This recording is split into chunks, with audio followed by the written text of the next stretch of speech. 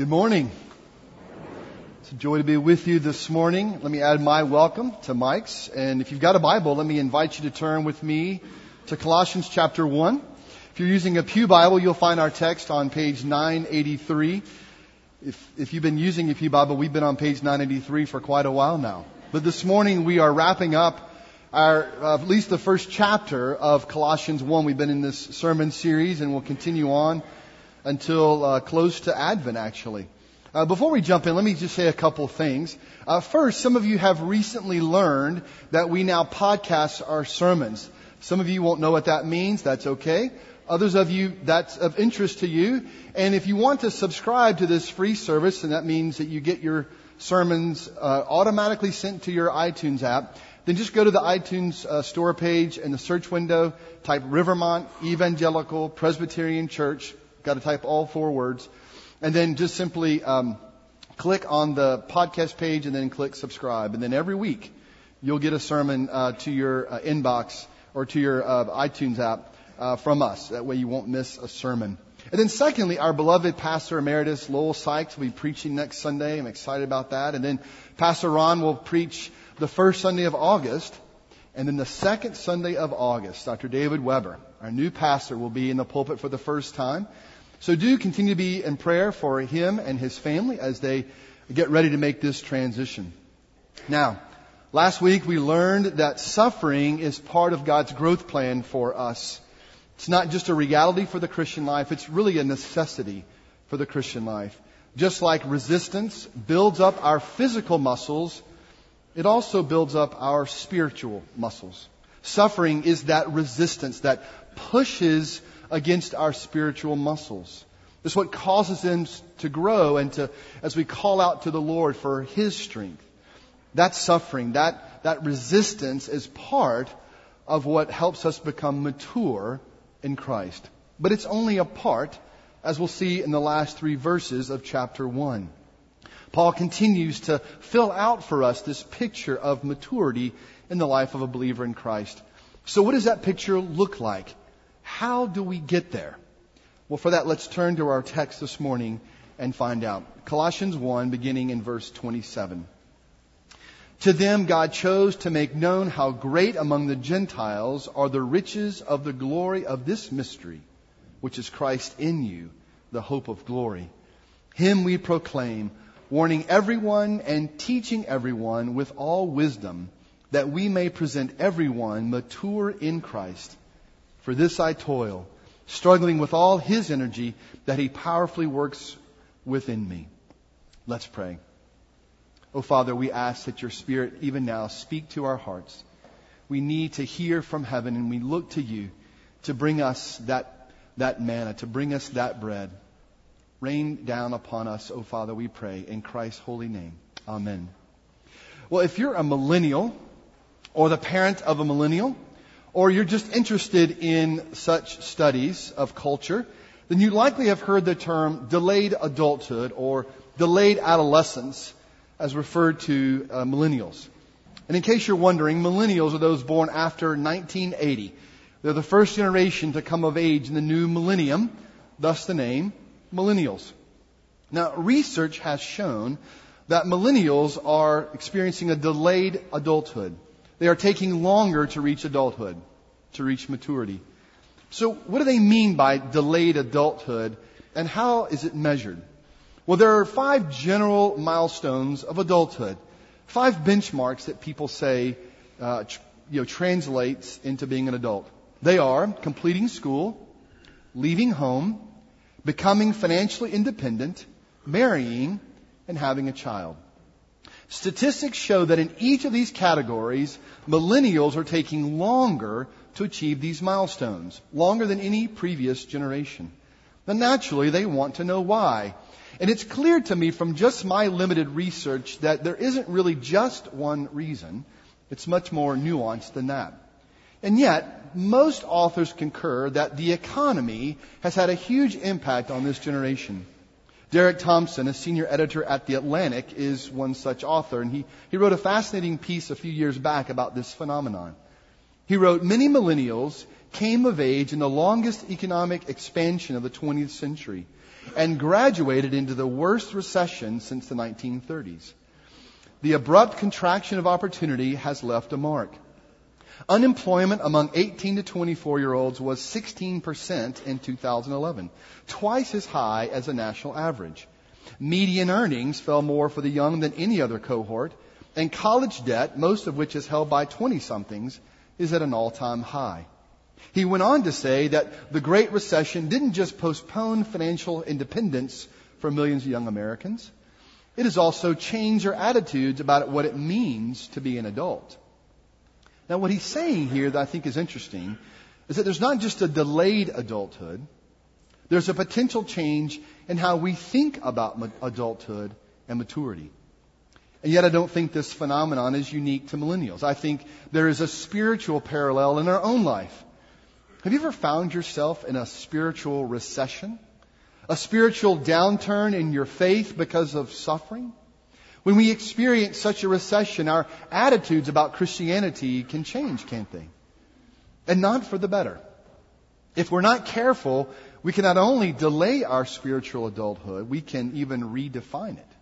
We can change the benchmarks of what it means to be spiritually mature. You may remember my reference to the idol of comfort last week.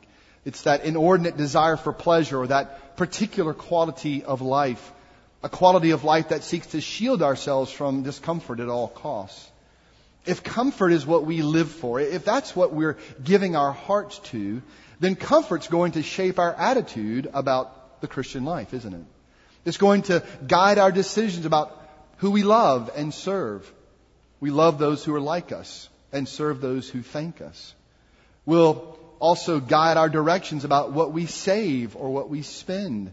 We'll save to protect our security or spend to hide our insecurity. When we think that way, when we live that way, we reveal a delayed spiritual adulthood or spiritual immaturity. Of course, this isn't just an American Christian problem. It's a universal Christian problem. All the New Testament writers push against spiritual immaturity. Paul in particular writes about the need for spiritual maturity in all of the churches, but even in Colossae as well. At times he is sharp and criticizes the church for its immaturity. At other times he's gentle and encouraging as the church pursues maturity. What is his tone like with the Colossian church? Well, it's definitely a more gentle and encouraging tone. And it needs to be, since he doesn't really have a personal relationship with the church in Colossae. And what's more, the nature of his letter is challenging. He has the difficult task of exposing spiritual immaturity while at the same time encouraging spiritual maturity. Paul says the key to maturity in Christ is through the mystery that is Christ. The key to maturity in Christ is through the mystery that is Christ. So here are my 2 points. First, the mystery that is Christ. Then secondly, our maturity in Christ. So what do we mean by the mystery that is Christ? Well, last week we said that the power to rejoice in our suffering came through a mystery. A mystery, Paul said in verse 26, that was hidden for ages and generations, but now revealed to his saints. What was that mystery? Well, we said that mystery wasn't a what, but a who. The mystery was Christ Jesus, God's anointed Son, our perfect Redeemer. But that's only part of the mystery. In verse 27, Paul says the mystery is Christ in you, the hope of glory. Now that is mysterious. We don't always hear much about Christ in us. The Bible mostly talks about our union with Christ. Over and over again, the Apostle Paul and the New Testament writers describe us as being in Christ. We are united in Him and to Him, hidden in His righteousness, hidden in His death and resurrection. But here Paul says that Christ is also in us. How can that be? Especially when we read elsewhere that Jesus is seated right now at the Father's right hand. In His glorified body, He reigns and rules and makes intercession for us in heaven. How do we understand this mystery? Well, I think in this way, and Mike's already alluded to this. Christ indwells all who belong to Him by the Holy Spirit. All who are in Him have been given the Holy Spirit. Remember John 14 and Jesus' promise to send another helper. That promise was not a different kind of helper, but the same kind of helper as Jesus. Nothing was to be lost in that transition. In fact, Jesus said elsewhere that it would be better to have the Holy Spirit. Better how? Jesus tells us in John 14 that this helper, the Holy Spirit, He won't just be with you. He'll be in you. He will take up residence in your life, Christ in you by the Holy Spirit. So what does He mean by this hope of glory? When we speak of hope, we usually do so in some sense of uncertainty, don't we? We say things like, I hope it doesn't rain tomorrow. I hope I get the job promotion I applied for. I hope that my car lasts 3 more years. We are uncertain of these things. Why? Because we don't know the future. We want to believe these things will happen, but we're not certain that they will. We hope for the best, but there is no guarantee. Now, when the Bible speaks of hope, it speaks with certainty. It looks forward to something in confident expectation. It doesn't waver. There are no doubts. The hope of glory, the hope of eternal life in Christ is a certain hope. It's certain because of Christ and His death and His resurrection. But how can we be so sure? Because of the Holy Spirit who indwells us. Paul says that He is the guarantee of our hope in Ephesians 1. He writes in verse 13, in Him, that is Christ, you also, when you heard the word of truth, the gospel of your salvation, and believed in Him, were sealed with the promised Holy Spirit, who is the guarantee of our inheritance until we acquire a possession of it, to the praise of His glory. My friends, if you are in Christ, you were sealed with the promised Holy Spirit. The Holy Spirit is the King's seal on your life. It authenticates your claim upon your inheritance. The indwelling presence of the Holy Spirit is the guarantee of that inheritance. Even though we are not in possession of it now, it is as good as ours because of the indwelling Holy Spirit. It is a certain hope. And this begins to get at why this mystery is so rich and glorious. Consider the movement of God towards man. As Creator, God enjoyed a personal relationship with Adam and Eve. Before God and each other, they were naked and unashamed. But that all changed when they sinned. They lost that personal relationship with God. Before God and each other, they were now naked and deeply ashamed. They were cut off. All of their descendants were also cut off. But God made a promise to them and to us. A Savior, a rescuer would come close and set them free. Until then, the closest God could come was the Holy of Holies and the tabernacle and then the temple. No one had access to God's presence except the high priest. And he only had access once a year to make sacrifices to atone for the people's sin. Everything in the Old Testament pointed to the Savior. Everything anticipated His coming. God's covenant promises to the patriarchs, the offices of prophet, priest, and king, the sacrifices, the miracles, they all pointed to the fulfillment of God's promise through His Savior. And God's people longed for their Savior to be revealed. And then He was revealed. Through a miraculous conception, the Word became flesh and dwelt among us. You may remember that the word dwelt literally means to tabernacle. God tabernacled among us through Jesus. God became incarnate. He became human. God, who was separated from His people because of their sin, had come close. He had become accessible in the person of Jesus. And yet His access was limited by time and space, wasn't it? He could only be in one place at one time. He could be with His disciples in Capernaum, but He couldn't be with Mary and Martha in Bethany. And so God must come closer still. And as I said earlier, Jesus sent the Holy Spirit, who is another helper of the same kind, and yet unlike Jesus. He comes close in a way that defies explanation. He indwells each one of us who are in Christ. He tabernacles in our very lives. He has come close and personal to you and to me. Do you see the movement of God toward His people? God tabernacled among His people, then sent Jesus who tabernacled with His people, then sent the Holy Spirit who tabernacled in His people. God has come so close to us. And as the Spirit applies Christ's saving work in our life, He begins to mature us. He grows us up so that we will be ready to meet our God face to face in glory. There we will experience the joy and intimacy of being in God's presence. We will bow down and worship God, not as an enemy before a conquering king, but as an estranged son before a loving father. Oh, the riches of the glory of this mystery, which is Christ in you, the hope of glory. Now we know that the mystery that is Christ.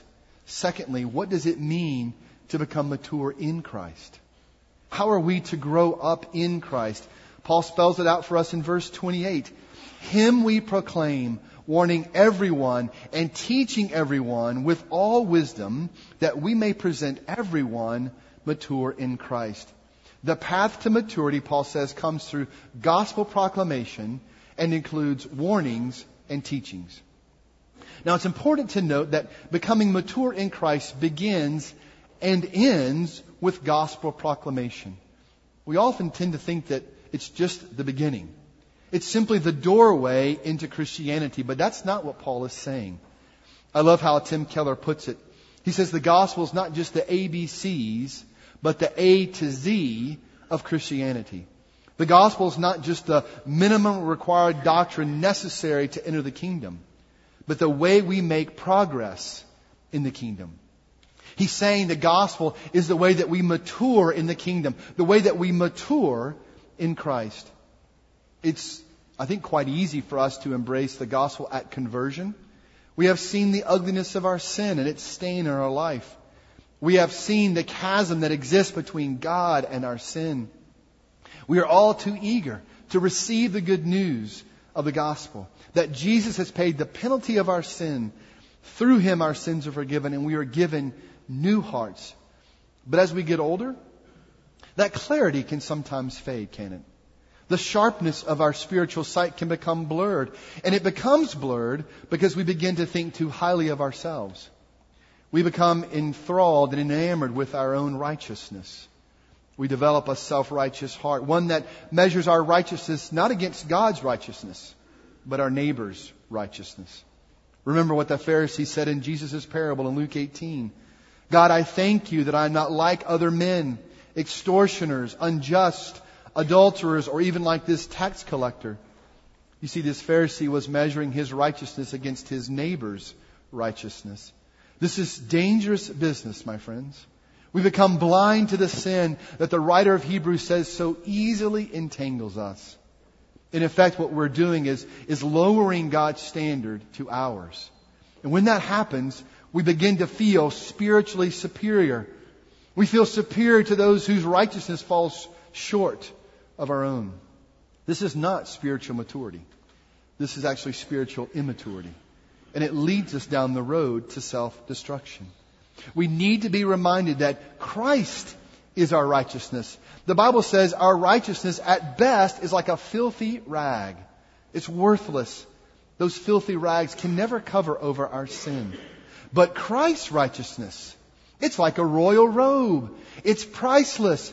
Christ's righteousness can cover all of our sin. God gives us that robe of righteousness because of Christ's work and not our own. But maybe that's not your struggle. Maybe your struggle is not that you think too highly of yourself, but that you think too lowly of God's grace. Subconsciously, we can think, well, I'm covered by God's grace. I'm already forgiven. Do I really need to keep on repenting?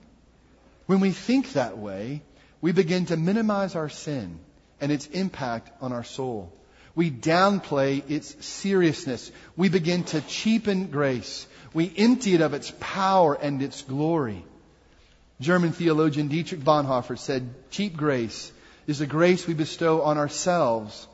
Cheap grace is the preaching of forgiveness without requiring repentance. Baptism without church discipline. Communion without confession. Cheap grace is grace without discipleship. Grace without the cross. Grace without Jesus Christ, living and incarnate. Paul also responds to this low view of grace in Romans 6. He says, what shall we say then? Are we to continue in sin that grace may abound? By no means. How can we who died to sin still live in it? Now, this is not spiritual maturity either. This is also spiritual immaturity, and it will surely lead us down the road to self-destruction. Is it any wonder why we need the gospel proclaimed to our hearts constantly? Our flesh is always fighting against the Spirit's work to present us mature in Christ. It's a battle. Paul captures that struggle in verse 29. He writes, for this I toil, struggling with all his energy that he powerfully works within me. What is Paul laboring and struggling over? It's presenting everyone mature in Christ. Why is it a struggle? Because we don't want to become mature. We want to remain spiritual children. Becoming mature in Christ is hard. It requires things of us that are not natural to us. Just looking at Colossians alone. Maturity in Christ calls us to forgive those who harm us, to absorb the cost of their sin against us, to bear the pain and the rejection and the suffering their sin causes us. Maturity in Christ calls us to love people that are different from us, different personalities, different perspectives, different families, different socioeconomic levels. It even calls us to love our enemies sacrificially. Maturity in Christ calls us to find our identity in Christ, not our work, or our children, or our bank accounts, or our social standing, or even our righteousness. Maturity in Christ calls us to put to death our earthly desires, which Paul begins to name in chapter 3, as sexual immorality, impurity, passion, evil desire, and covetousness, which is idolatry. And he likewise calls us to put on compassionate hearts, kindness, humility, meekness, and patience, just to name a few. Maturity in Christ calls wives to submit to their husbands. It calls husbands to love their wives and help them flourish. It calls children to obey their parents even if they don't agree with them. It calls fathers to parent their children by not frustrating them but helping them flourish. It calls employees to obey your employers even if you don't agree with them. Becoming mature in Christ is a struggle. Our flesh is constantly working against this. Are you discouraged? It's okay if you are.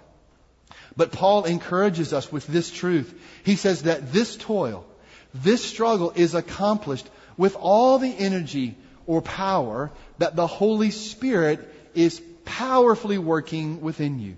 His power is there. It is working. We may not see it as clearly as we would like, but He is working.